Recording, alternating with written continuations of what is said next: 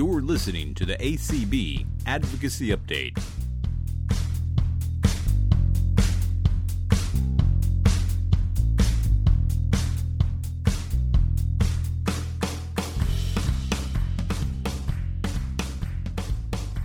Hey everybody, welcome back to an episode of ACB Advocacy Update. Did I say that right?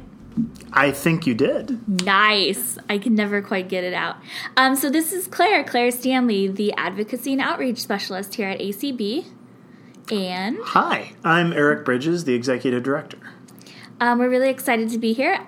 You haven't been on in a while, huh, Eric? No, I think it's been a month or two. Awesome. Well, thank you for being here. It's good to be back.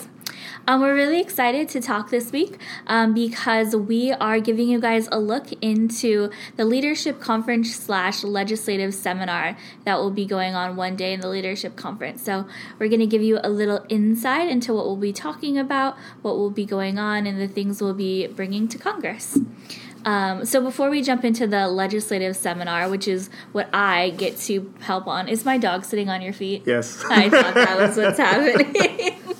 My guide dog wants to be part of the podcast. I kind of miss it. I retired my guide dog over Thanksgiving weekend in 2018. Oh, General. Yeah. So yeah, before we jump into the LegSem, that's the new slang, the LegSem. Before we talk about the Legislative Seminar, do you want to give a bird's eye view, Eric, of the entire Leadership Conference? Well, yeah. So the Leadership Conference really sort of encompasses three separate but distinct meetings. So February 23rd at the Old Town Crown Plaza in Alexandria will be the first face-to-face meeting of the year for the ACB Board of Directors. Now, Eric, is it Plaza or Plaza?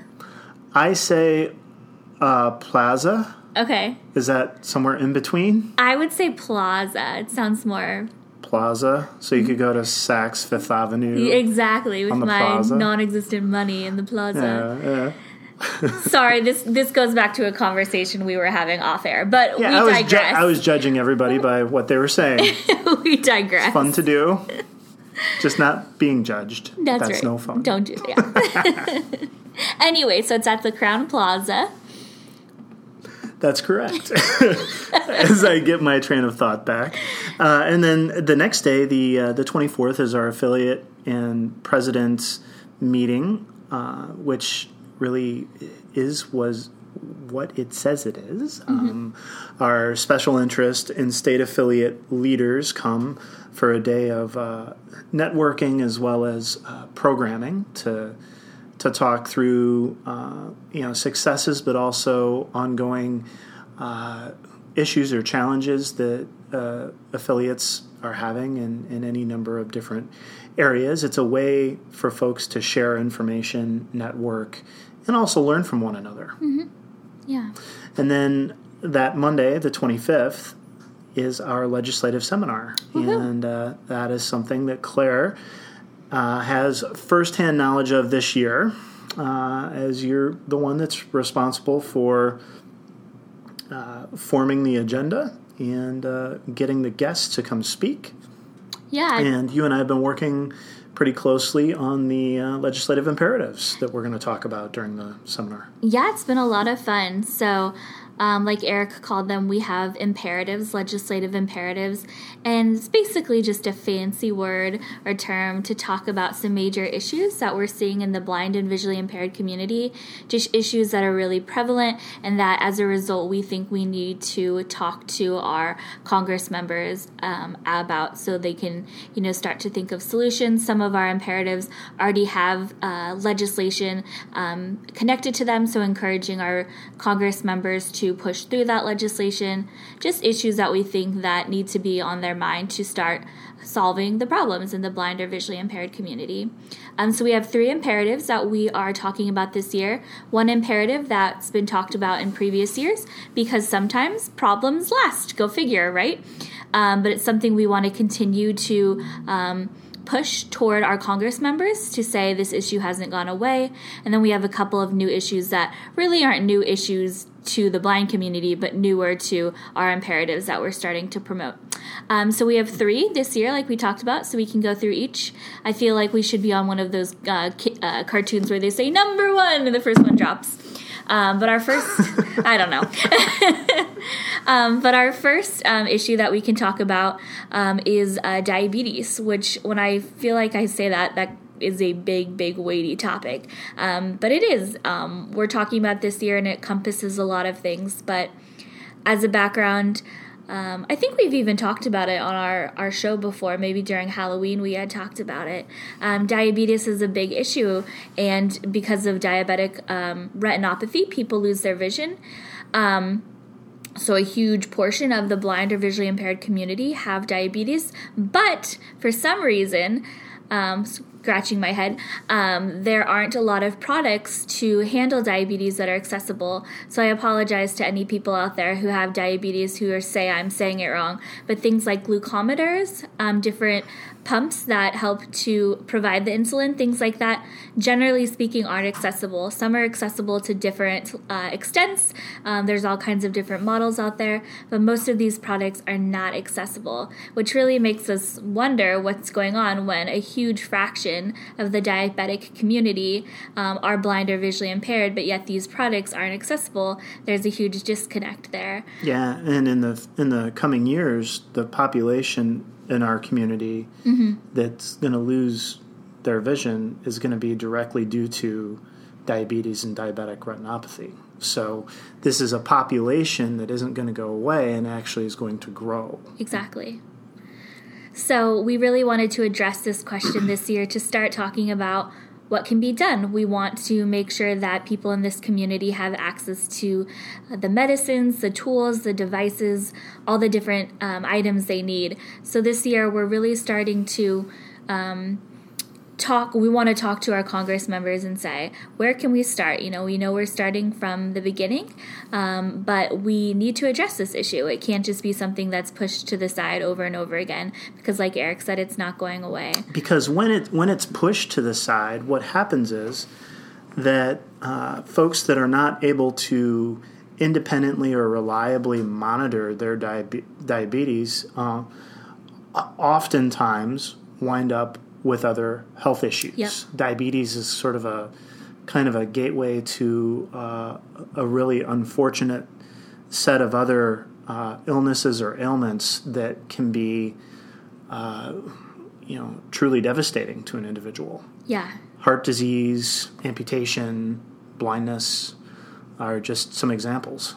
And it's one of those great examples for bringing it to Congress and bringing it to the awareness of our government, because we want to say it's important to address it up front and find solutions now, because like Eric was saying, it leads to so many other things. So you can always make the financial argument that you need to address it now, because if you don't address it now, it's going to have much more negative implications as you go along. And that means more money and more services. So something that we really need to start addressing at the front end versus letting it go further. And unfortunately, for whatever reason, the biotech industry that manufactures these devices has not really been receptive to our outreach over the last decade or so. And so This is our way of getting this issue on the table and talking about it in as proactive a manner as possible. Yeah.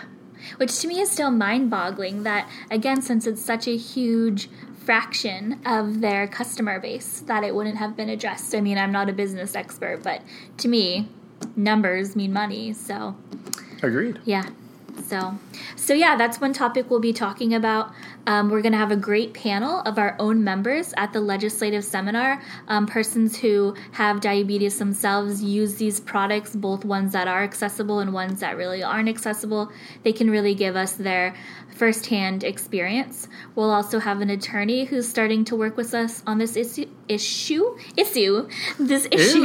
yes. This issue. I use my new pronunciation. British. Yes. Yeah. Well, my last name, it's British, But I digress. So we'll have an attorney who will be talking to us. Did you just snort? Maybe. calling me out on a podcast? I am. Oh, man. So we'll have a great attorney who will be talking with us to bring some expertise from the legal perspective, and then possibly even talking about some, draft language on what legislation could look like to address this issue. So really exploring it from all different angles. So we're looking forward to it. Absolutely. Talk to me about autonomously flying vehicles. Yes. Okay, that just brought it to a whole new level. Yeah. So we're really excited to talk Claire's magic carpet. Yes. I want a carpet, not a vehicle, just a carpet. Yes. Yes. I don't think my guide dog would like that very much. No. Probably not. Although the wind would whip through his ears, much like, when he's in the back seat of a car and the window's down. Yeah, he might actually like that. Yeah. I don't think my dog ever tried to put his head out the window. Oh, man. I think he was smarter than that. It's a dog's life, though. That's true. Once they retire. That's true. That's what I've been told. And mine is retiring in just a few months as well. There you go. So we're talking about autonomous vehicles, or AV for short. Not flying yet, as Eric put out there, but you never know. It's 2019. They could be flying very soon. So autonomous vehicles, there are a lot of companies out there that are starting to develop and produce some really cool autonomous vehicles. If you guys have never heard of that, it means what it sounds like. Literally, they drive themselves. Self-driving. Self-driving. Mm-hmm. No human required, which is huge. That's big in the blind community because that means I can't even use the word drive them because we don't have to drive them. We can just get in, sit down, and go where we need to go. So companies like General Motors are doing some really cool projects to produce autonomous vehicles. So there's a lot out there. It's not super, super new. It's been going on. But we want to bring it up because with this new frontier of cars comes the question of how they'll be governed, how they'll be licensed, what that'll look like. And so there's been a lot of chatter out there about creating laws that'll say what's required, what's not required. So that's why we want to talk about it and have people bring it to Congress to talk about making sure that there are laws that'll allow for it, making sure that laws aren't restrictive. For instance, one issue I've heard is people want to hold on to this idea of having to have a license, even for AVs. Well, those of us who are blind can't get licenses because you have to pass a vision test, which I don't know about you, but I can't pass. No, 0% 0% chance. Yeah. I could just guess. States still want to hold on to their license policy, and so that's going to negatively impact the blind community, even though if the way AVs are being created are the way we've heard, you don't need to have a license. Literally, they're building these vehicles without steering wheels. Yeah. So there is not going to be a way to be able to take over a vehicle to drive it. Yeah, these policies are still out there. So that's what we want to advocate for and make sure that laws are being created to positively impact the blind community in this space, and also make sure that laws don't pass that would negatively impact the blind community. The other really big component that we're wanting Congress to weigh in on is that the ability for blind people to be able to interface accessibly with the user interface, be it an app on your phone, because some of these companies are going with a rideshare business model where you similar like Uber, like Lyft. an Uber, would order up one of these vehicles and it would come, park in front of your house, wait for you to come. You'd get in, and then you would either interface through the app or theoretically even interface with some kind of screen in the car or whatever it might look like. And so we want for first generation of these vehicles for that experience to be accessible so that we can for the first time really go out on a date or to a Dairy Queen or wherever we want to go, without having to rely upon somebody else. I like that you use the language first generation, because that's usually the thing I see is that these awesome new products will come out, but they won't be accessible for the blind the first time around till we make some noise and say, hey, please make them accessible. And then companies have done a great job of doing that eventually, but why do we have to wait for the second or third iteration? And the eventuality what winds up happening with the companies is they wind up spending a heck of a lot more money and the retrofitting. to retrofit or to Yeah. incorporate accessibility than if they had just included it in the first generation. And then it Exactly. would be there through generation after generation. Yeah. So yeah, AVs is going to be a big topic we're talking about this year. I'm really excited. I want one right now. So yeah, come and you guys will come. Those who can attend will come and talk all about it. We have some great speakers, both from the advocacy perspective for people with disabilities, but also directly from the corporate side, from someone from GM. So having kind of both perspectives there will be some great presentations to listen in on. So, Absolutely. yeah. And topic number 3, imperative number 3.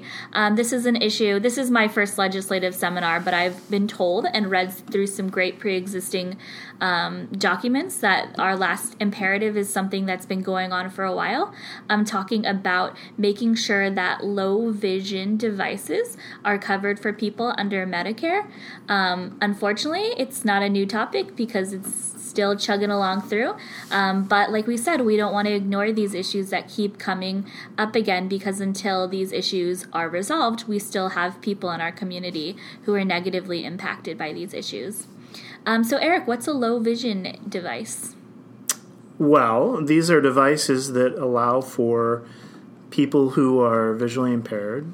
I thought you were just going to say they're devices for people with low vision, because I like that you were just going to turn it Nice, around. yeah. Go back to 6th grade. Yeah, just read. Do this smart aleck Yeah, response. exactly. Yeah. These are devices that are able to magnify. Mm-hmm. So video magnifiers, when I was growing up, they were called closed-circuit TVs. I think they still call them CCTVs, Okay. don't they? They're just fancier than Yeah, they are. Yeah. They're a lot fancier. And so these are devices, and in this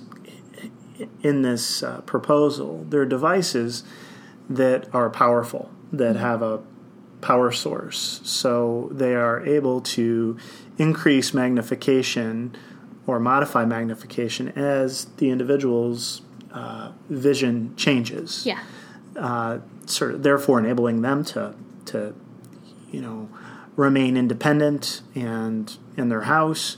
What we're not talking about here are the handheld magnifiers that you can get at Walmart or Walgreens. Definitely not. We're talking about the powerful devices. And one of the challenges that we've had down through the years is that Medicare will not cover literally anything that has a lens in it. Yeah. And so that dates back to the 60s when they promulgated a rule that essentially said, no eyeglasses will be covered. And then in 2008, after many blind folks had, challenged this through an administrative law judge proceedings and all of that, and had won, in 2008, essentially at the end of the Bush administration, wasn't really even the political folks, it was the career government folks said, we're unable to determine if this is durable medical equipment or a prosthetic orthotic, which are two fancy categories that most everything is covered under. If it's going to be covered under Medicare, those are two large areas. Yeah. So we're not able to do it, so blind folks, go figure it out legislatively how to fix this. And these devices are expensive, so people can't buy them, just out of pocket. And so you're stuck in this situation where you could have something that could be so beneficial to you. But, most of us don't have that money just to say, okay, I'll buy it myself. So. Yeah, and so for a few years we convened a working group of, probably up to 20 blindness organizations, agencies for the blind, and others to kind of grapple with, okay, so how do we deal with this problem in a way that would, make a substantive difference in the community? And along the way, how could we actually learn about our community? because there's a lot in terms of numbers that we don't necessarily know, like how many blind people are Medicare beneficiaries. Exactly, yeah. So what we wound up doing was putting together a proposal, which has been introduced a couple different times in the House of Representatives, which is great, and we would expect it to be reintroduced in this Congress, hopefully early this year after our folks are on the Hill on the 26th of February. Essentially, to have folks that are visually impaired go in for clinical evaluations, ophthalmologist, and through this sort of, it is what we're proposing, a national demonstration, 5-year national demonstration, receive a prescription to actually get a low vision device. Yeah. And so thereby being able to remain in their house or home, wherever that is, age in place, remain independent, and then be able to collect that data in over that period of years to gain a better understanding of, number one, how much money did it cost the government, but then how much money did it save the government? That's so many Which of these, is really the big thrust of this is how much money can the government save by covering these items, these devices, and allowing folks to stay in their house instead of assisted living environments or having to go elsewhere. Yeah. It's just like we were talking about in some of the previous imperatives. It's always, it looks expensive on the front end, and it rightfully so is. Mm-hmm. But when you take the return, you save so much, and that, benefits everybody. Exactly. So, yeah. Yeah, so we hit all three, right? Yeah. We did. Those are our imperatives. We're really excited. We'll also have some speakers talking at the legislative seminar briefly about some of the other issues. We're really fortunate to have people coming from Department of Transportation who will talk about things like the Air Carriers Access Act. We have someone coming from the Federal Communications Commission to talk about what's going on in that space. So the three imperatives are our big topics, but we want to recognize that there's always other issues going on in the blind and visually impaired community. So we'll be touching on some of those other issues as well. And for those of you out here who are going to the Hill that week, make sure you go in with other issues too. You're not limited to just these issues because there's always other things going on. Well, and the biggest part of these three issues or other issues is being able to talk about it in a way that is personal. Yeah. You may have diabetes. Your vision loss may have been caused by retinopathy. It may have happened, or you may know somebody. You may be married to somebody. You may be actively taking advantage of rideshare programs today, but really and seeing the value in it, but wanting to see that progress to where you're no longer having to deal with a human. Yeah. In the vehicle. So there are any number of ways to talk about these issues and personalize them to help connect and hopefully influence the person you're meeting with. Which is so important. Yeah. So I think I saw the email go out today or yesterday that people have 10 more days to register. And today is the... Yep, 6th? The 15th is the deadline. Thank you. That makes it so much easier. Yes, the 15th is the deadline. So I just want people to do some math. If you haven't registered, where have you been? Yeah. Register. Get on, register. We know that there are a lot more hotel reservations right now than there are registrants, and that always happens. Folks wait till the very end. Yeah. But best to do it now. And also a couple fun plugs first. If you guys are 40 years of age or younger, we have a next generation group that started up with ACB, and those of us who fit into that age group, we are going to be hanging out. We'll have a committee meeting, we'll be doing dinner, happy hour, that kind of thing. We want to see more people our age, and I'm saying our because I fit in that age range. We want to see more young people getting involved. We need to have a voice, guys. So if you are attending and you fit into that age range, come find me. We want to hang out and do some fun stuff. I barely fit. You still fit. You're right there. When's your birthday? August. Oh, see? So you've got like what? 7 more months? Yeah, so is there like a ceremonial throwing out there at might that point? Be. We'll figure it out. Excommunication. That's right. No, but it'll be fun. Yeah. And there's a lot going on inside ACB, and there are enough issues that span age demographics and other, kind of the whole spectrum of blindness, vision loss, all of that. That's what's so great. There's something for everybody because we all fit into different groups for different reasons. That's right. Also, if you're listening, and thank you everybody for listening, and you're not a member of ACB, we want you to be a member of ACB. We want you guys to get involved. We are a community, and we want you to be part of our community. So if you want to become a member, and of course you want to be a member, because who wouldn't, Eric? That's what I'm saying. That's right. You can check out our website. Go to acb.org, and there is a button right there on the front page where you can become a member. So please check out our website. Check that out. If you have any questions, you can call the number on the ACB page, and we can help you out. But it's so simple to do, and we'd love to get more people involved. So, and then you get to hang out with cool people like us. Maybe I shouldn't say that. That might scare people away. But hang out with Claire. I don't know how cool I really am. We try. So great, yeah. Thank you everybody for listening. We really hope to see all you guys at the leadership conference / legislative seminar. Come talk to your representatives, you guys. It's huge. Like we always say, keep advocating, and you can advocate right here in Washington, D.C. by talking to your representatives. So that's right. Cool. If it is to be, it is up to me. Ooh, I like it. Whole bunch of 2-letter words. I like it. Say a lot. Great. So thanks everybody for listening, and we hope to see you on the Hill. Have a good day. Take care. You've been listening to the ACB Advocacy Update. For questions and comments, email advocacy@acb.org. Learn more about the American Council of the Blind by visiting us online at www.acb.org.